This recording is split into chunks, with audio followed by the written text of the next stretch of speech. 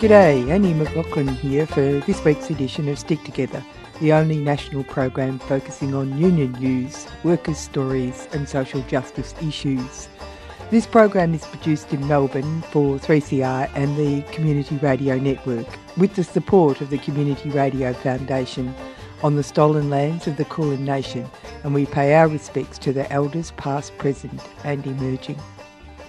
In 2018, Stick Together reported on a call to arms against the death toll caused by exposure to dust on work sites, particularly silica dust from engineered stone products common in kitchen surfaces.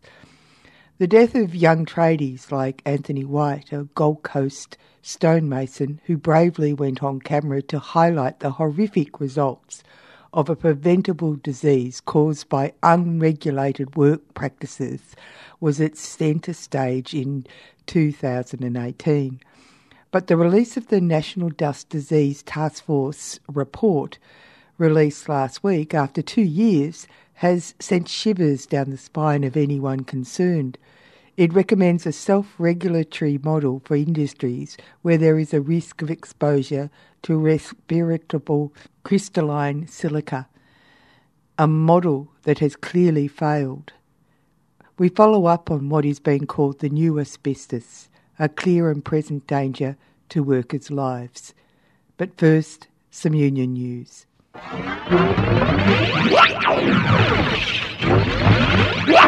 The Federal Court has ruled against Qantas over the axing and outsourcing of 2,000 ground workers, with baggage handlers, ramp workers and cabin cleaners hoping to get their jobs back as soon as possible.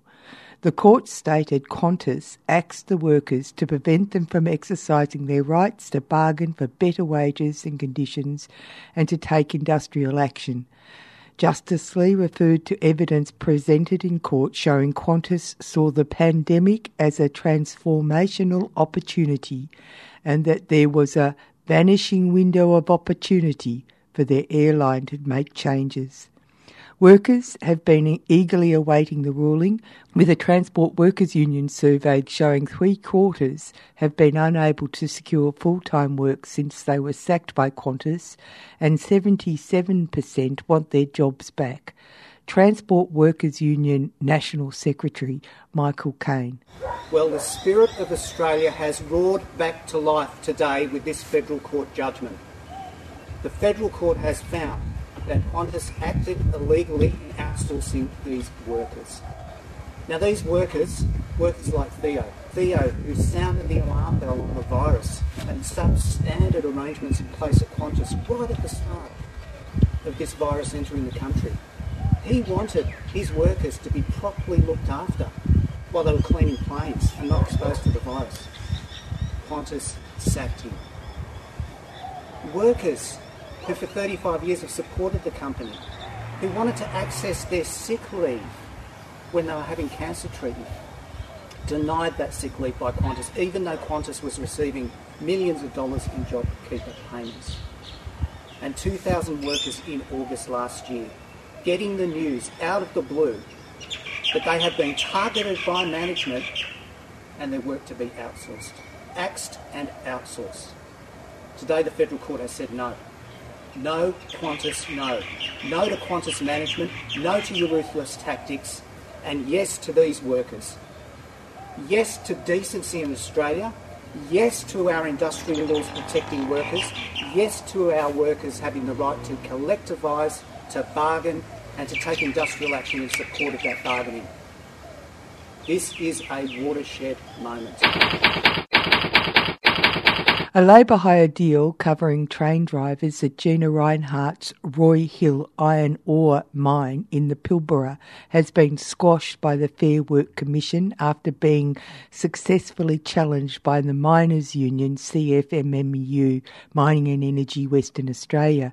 Secretary Greg Brusson said the union would now seek to negotiate a fair deal for the drivers who work at the operations of the richest woman in Australia in the midst of an iron ore price boom.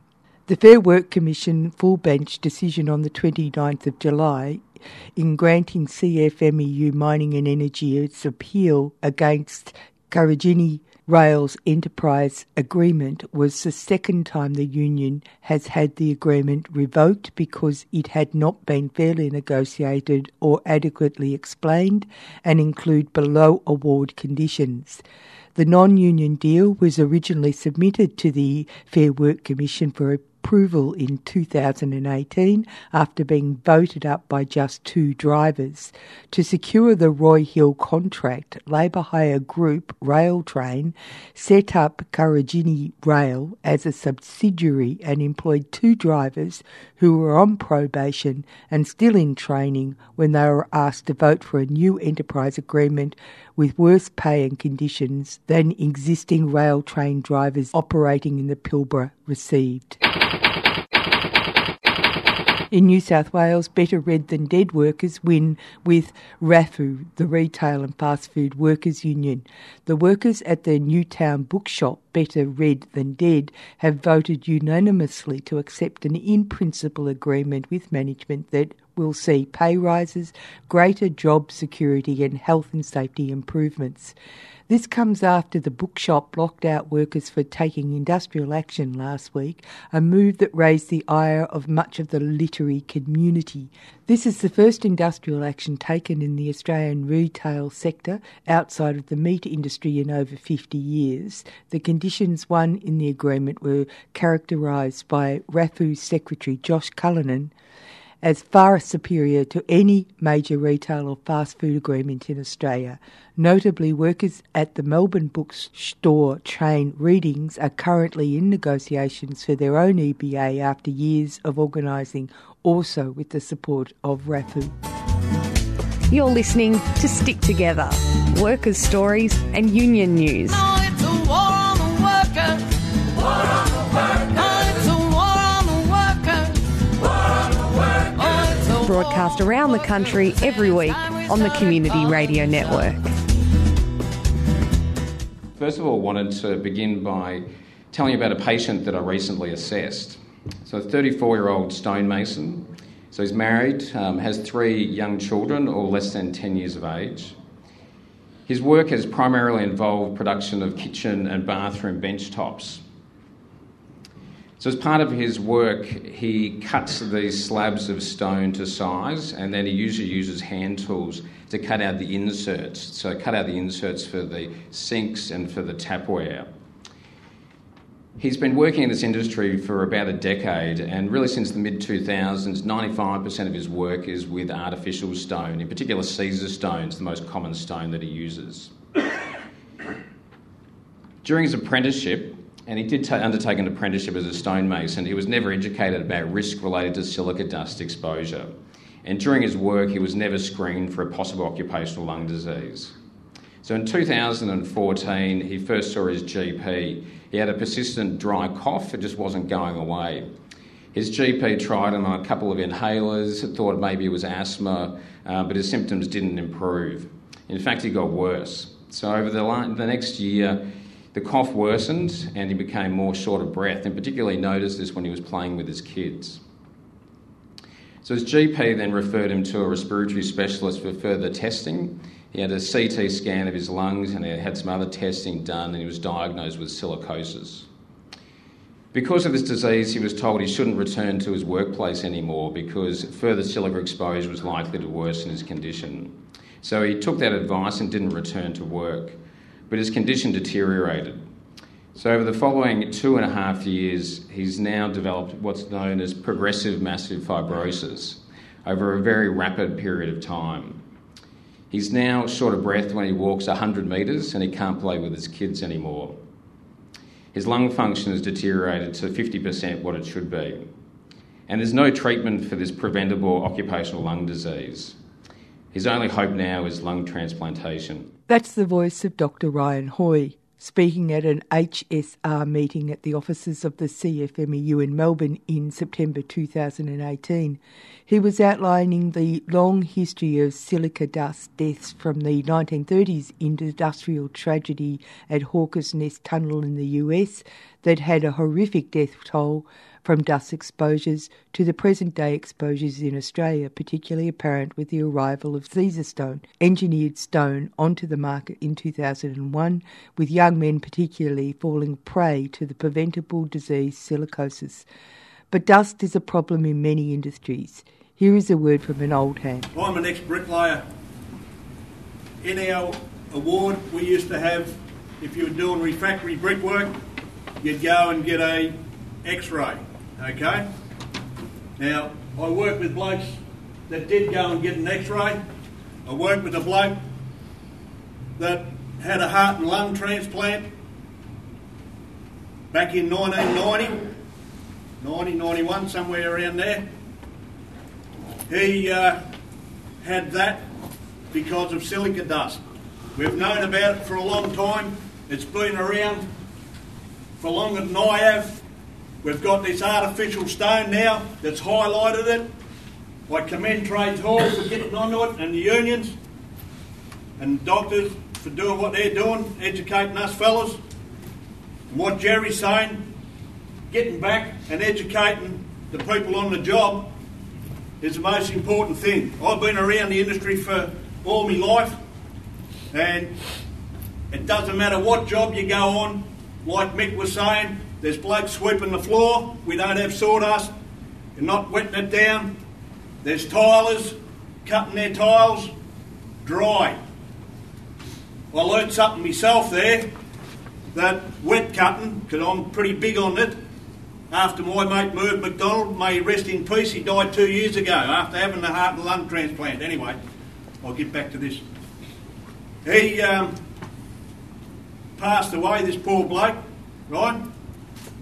Other than just having a heart and lung transplant, his kidney stuffed up because of the medication. His second wife donated a kidney. Went and sued him when he got that kidney. That was because of the anti-rejection medication. He said, when I get out of this hospital, Pato, I'm going to go for a trip around Australia. He got to Darwin. I happened to be working down at Federation Square at the time. The security guard got me to come to the gate. Here's me mate back from Darwin with those crutches that come up the arms here. I said, what do you got those for, Merv? Lifted his trouser leg up and his leg was chopped off. You know why? Because the anti-rejection medication stuffed up the veins. Where'd it come from? Silica dust. It's been around for thousands of years. When they built the pyramids, they probably died of it. We really need to get onto it, and what's happening now is educating everyone. These young tradies that are dying because of this new artificial stone, they probably haven't been educated enough. They've been working in factories. It's a fucking killer. It is the next killer of construction workers after asbestos. And I commend you guys for coming here and highlighting it. Every job I go on, I'm into the blokes about dry cutting. I feel like the fucking Lone Ranger. I know I'm not, because other reps are doing it as well. It's an educational thing, and it is really, really bad shit. I probably got a touch of it myself, because when you're young, you think you're bulletproof. Dry cutting, sweeping floors, everything in the building industry, just about, you're talking about the cement sheet. Stick together. Yeah. Stick together. Yeah. Stick together. Stick together. Stick together. Stick together. Stick together. Stick together. You're listening to Stick Together on Community Radio. I spoke to Liam O'Brien, Assistant Secretary at the ACTU, for a union response to the results of a 2-year government inquiry into the issue of dust disease. The National Dust Disease Task Force just put out its report, and there's many things that are problematic about this report. To begin with, it narrowed the focus to just silica in engineered stone, despite significant outbreaks in quarrying and construction and other industries. So there's real problems, isn't there? Absolutely. About 16% of all workers are exposed to silica in some shape or form. As you rightly point out, engineered stone is really a serious issue. We've got 1 in 5 workers in that industry that have been screened already diagnosed with some form of silicosis. But what we're now seeing is outbreaks, whether it be in construction, in tunnelling and in quarrying, that is really quite alarming, and why we need to make sure that if we are going to have an effective strategy to deal with silicosis, that it's not narrowed to just one industry and applies across all industries, including, for example, mining. Now, of course, everybody's being reasonable, and you've put out a statement saying that you do support the data gathering, coordination of information and awareness raising, medical diagnosis and research. However, this disease is not an unknown quantity. It's been around for a very long time, and this report is actually almost a slap in the face, isn't it? Absolutely. As you point out, we've known about silicosis for thousands of years. There's been early reports going back a very long way in relation to silicosis. So it's not a new disease. What we're concerned about this report is it's really failing in terms of prevention. And silicosis is inherently a worker's disease. It's something that is contracted at work because of exposures to harmful levels of dust. We need to be making sure that if we are going to seriously tackle this horrendous disease, which is not curable and which requires often, for many people that suffer from it, numerous lung transplants if they are lucky, we must have a focus on prevention. That means we need better standards in workplaces, better regulations that require employers to take into consideration the hazards that they're exposing workers to, rather than what this report does, which is really about identifying people when they're sick. Now, these are important recommendations, but not as important as making sure that we stop workers from being exposed to these dusts in the first place. Now, let's go from the fact that it's refusing to regulate or comply activities for potential exposures across all industries. Let's go straight to the silicosis on engineered stone. Even there, it fails. Absolutely. Engineered stone is an extremely dangerous industry. The engineered stone industry is an extremely dangerous industry. As I said before, 1 in 5 workers in this sector are now diagnosed with some form of silicosis. This is not an essential product. We're looking at banning this product as soon as possible. It recommends a self-regulatory model for industries where there is a risk of exposure to respiratory crystalline silica, a model that has clearly failed. Now, we are seeing hundreds of cases every year diagnosed in relation to silicosis. This is because we are not requiring employers in these sectors to take serious action to prevent exposure. Enough is enough. We should be banning engineered stone in that industry and looking at safer alternatives. And in other industries, we should be requiring employers to identify hazards of exposure to hazardous dusts and making them control them at the source. So they didn't even reduce workplace exposure standard. They didn't create a proper standard, did they? Correct. Right now, we have evidence already that our current exposure standard, which is above what the health recommendations are, needs to be lowered. Now, there's been a lot of work done over the last 2 years to bring it down from what was already an extremely high exposure standard to something that is much lower, but more needs to be done. We are still above what is considered the best health recommendation, and that means that we will still see businesses that comply with the existing exposure standard will still see workers contracting silicosis, and that's not acceptable. That leads on to the next thing, because they can legally continue to create workplaces which are not safe, provably not safe, but then they don't even have anything that actually gathers up people using workers' compensation system to be able to help them after they've actually contracted the disease. Yeah, like with many chronic illnesses, our workers' compensation system is unfit for purpose. Unfortunately, what's happening with many silicosis sufferers is that within a few years, depending on the jurisdiction, they lose their income support and they lose their medical benefits. The problem with silicosis is, as I said before, this is an incurable chronic disease. It is not something that you recover from. It's something that you will spend the rest of your life living with. And our workers' compensation system is inadequate in terms of dealing with these chronic illnesses. On top of that, for many of these workers, they are essentially prohibited from continuing to work in that industry and therefore need better vocational and education support so that they can transition to safer industries. And again, this is something that our workers' compensation system fails to deal with and must be an urgent area of reform. This has taken 2 years for the government to show that it's asleep at the wheel, really. Absolutely. We had lots of hopes that this task force was going to open the lid on all of the big issues when it comes to exposure to hazardous dust. And at every point, the task force further refined and narrowed down its area of inquiry. There are workers across the country that are exposed to hazardous levels of dust. We've seen not just the re-emergence of silicosis in this country, but also the re-emergence of other hazardous dust diseases such as coal workers, pneumoconiosis, black lung. And this was an opportunity for the government to put in place stronger measures to protect workers from contracting these horrible diseases, and they've missed this opportunity. What's the union movement proposing to do? Because this is quite clearly a call to arms. We need effective laws that provide the powers to workers and their representatives to ensure that they are not exposed to hazardous dust.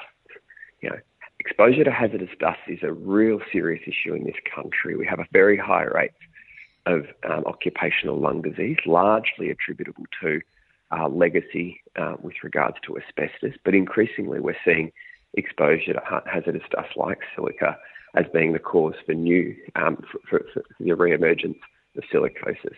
These are all workers' diseases. They are all diseases caused by a failure to provide safe and healthy work, and that means that we need better regulation to ensure that employers take serious exposure to hazardous dust and stop it from happening. Yeah, you have a very simple answer too. The government could invest in product development that could replace engineered stone with a much safer product. Absolutely. We know that for some reason Australia has this fascination with engineered stone like nothing else around the world. There are safer alternatives, and we could be investing in locally made and manufactured other benchtop products that would ensure that workers in these industries are not exposed to hazardous levels of silica. Australia has this deep affection for this product that is killing workers in its droves. Kate here's an organiser. I'm preaching to most of the room here converted, but the importance of us going out of this meeting and taking it back to our jobs. Have the conversation, but have the conversation in a manner that they take us seriously. We're watching, the older blokes get up, and I know my old man was exposed to it working in the ship strip and lagging when he was quite young, and there's only 2 left out of that crew that they used to work with, and they all died from asbestos exposure. We all saw how long that was dragged on after the governments and relevant bodies knew that it was killing us. They kept exposing us, and we all remember those who were around when it was actually banned. It was the construction unions that did it. This time around, we've got educated people up the front that are giving us the MO to take back to the jobs. Go back and have a robust conversation. I would say have a conversation where they know the only option is you either monitor it and follow our path, otherwise it stops on that job. We've got a government at the moment that's going to probably fine us for this campaign, let's be honest. But the only way it's going to stop is the CFMEU is going to go out and stop it. Make sure it's monitored and make sure that we follow the process. We've got WorkSafe in the room. I'll try and be polite. I don't want to speak for the room, but I'm going to speak for the room in regards to the reps. Let's be honest. Many a time we've requested, as Nick said, for WorkSafe to come out and fix such issues. This issue is not going to be fixed unless we push the point. And we probably will, as I said, get fined for doing things that these people up the front are asking us and pleading us to help with. But it'll be the CFMEU who delivers it, and it'll be you people who are the most important tool in utilising to do that. I plead with WorkSafe, and I understand that you do get, interference from relevant governments, etc. But get out there and do your actual job. You're a regulator. There's people here that are genuinely looking after people's well-being and workers' well-being under the Act. I've had many situations where WorkSafe don't come out and support that. Like I said, I don't want to speak for the room, but I'm speaking for the room. This isn't going to happen if it's just us. WorkSafe need to get on board and do what they're supposed to do as well. And once again, the CFMU will deliver a better outcome for the next generation. Thanks. That's it from Stick Together today. Thanks to you for listening. If you want to catch up with the show, we are podcast at 3cr.org.au and on iTunes and Spotify. If you want to drop us a line, email us on sticktogether3cr@gmail.com. My name's Annie McLaughlin. Until next week, remember, wherever you are, whatever you do, there is a union for you. And stick together. Come all you poor workers, good news to you I'll tell, how the good old union has come in here to dwell. Which side are you on? Which side are you on? We're starting our good battle, we know we're sure to win, because we've got the gun thugs looking very thin. Which side are you on? Which side are you on? If you go to Harlan County, there is no neutral there. You'll either be a Union man or a thug for J.H. Blair. Which side are you on? Which side are you on? They say they have to guard us to educate their child. Their children live in luxury, our children almost wild. Which side are you on? Which side are you on? Gentlemen, can you stand it? Oh, tell me how you can. Will you be a gun thug or will you be a man? Which side are you on? Which side are you on? My daddy was a miner, he's now in the iron sun. He'll be with you fellow workers till every battle's won. Which side are you on? Which side are you on? Now all of you know which side you're on, and they'll never keep us down. Will you be a lousy scab or will you be a man? Which side are you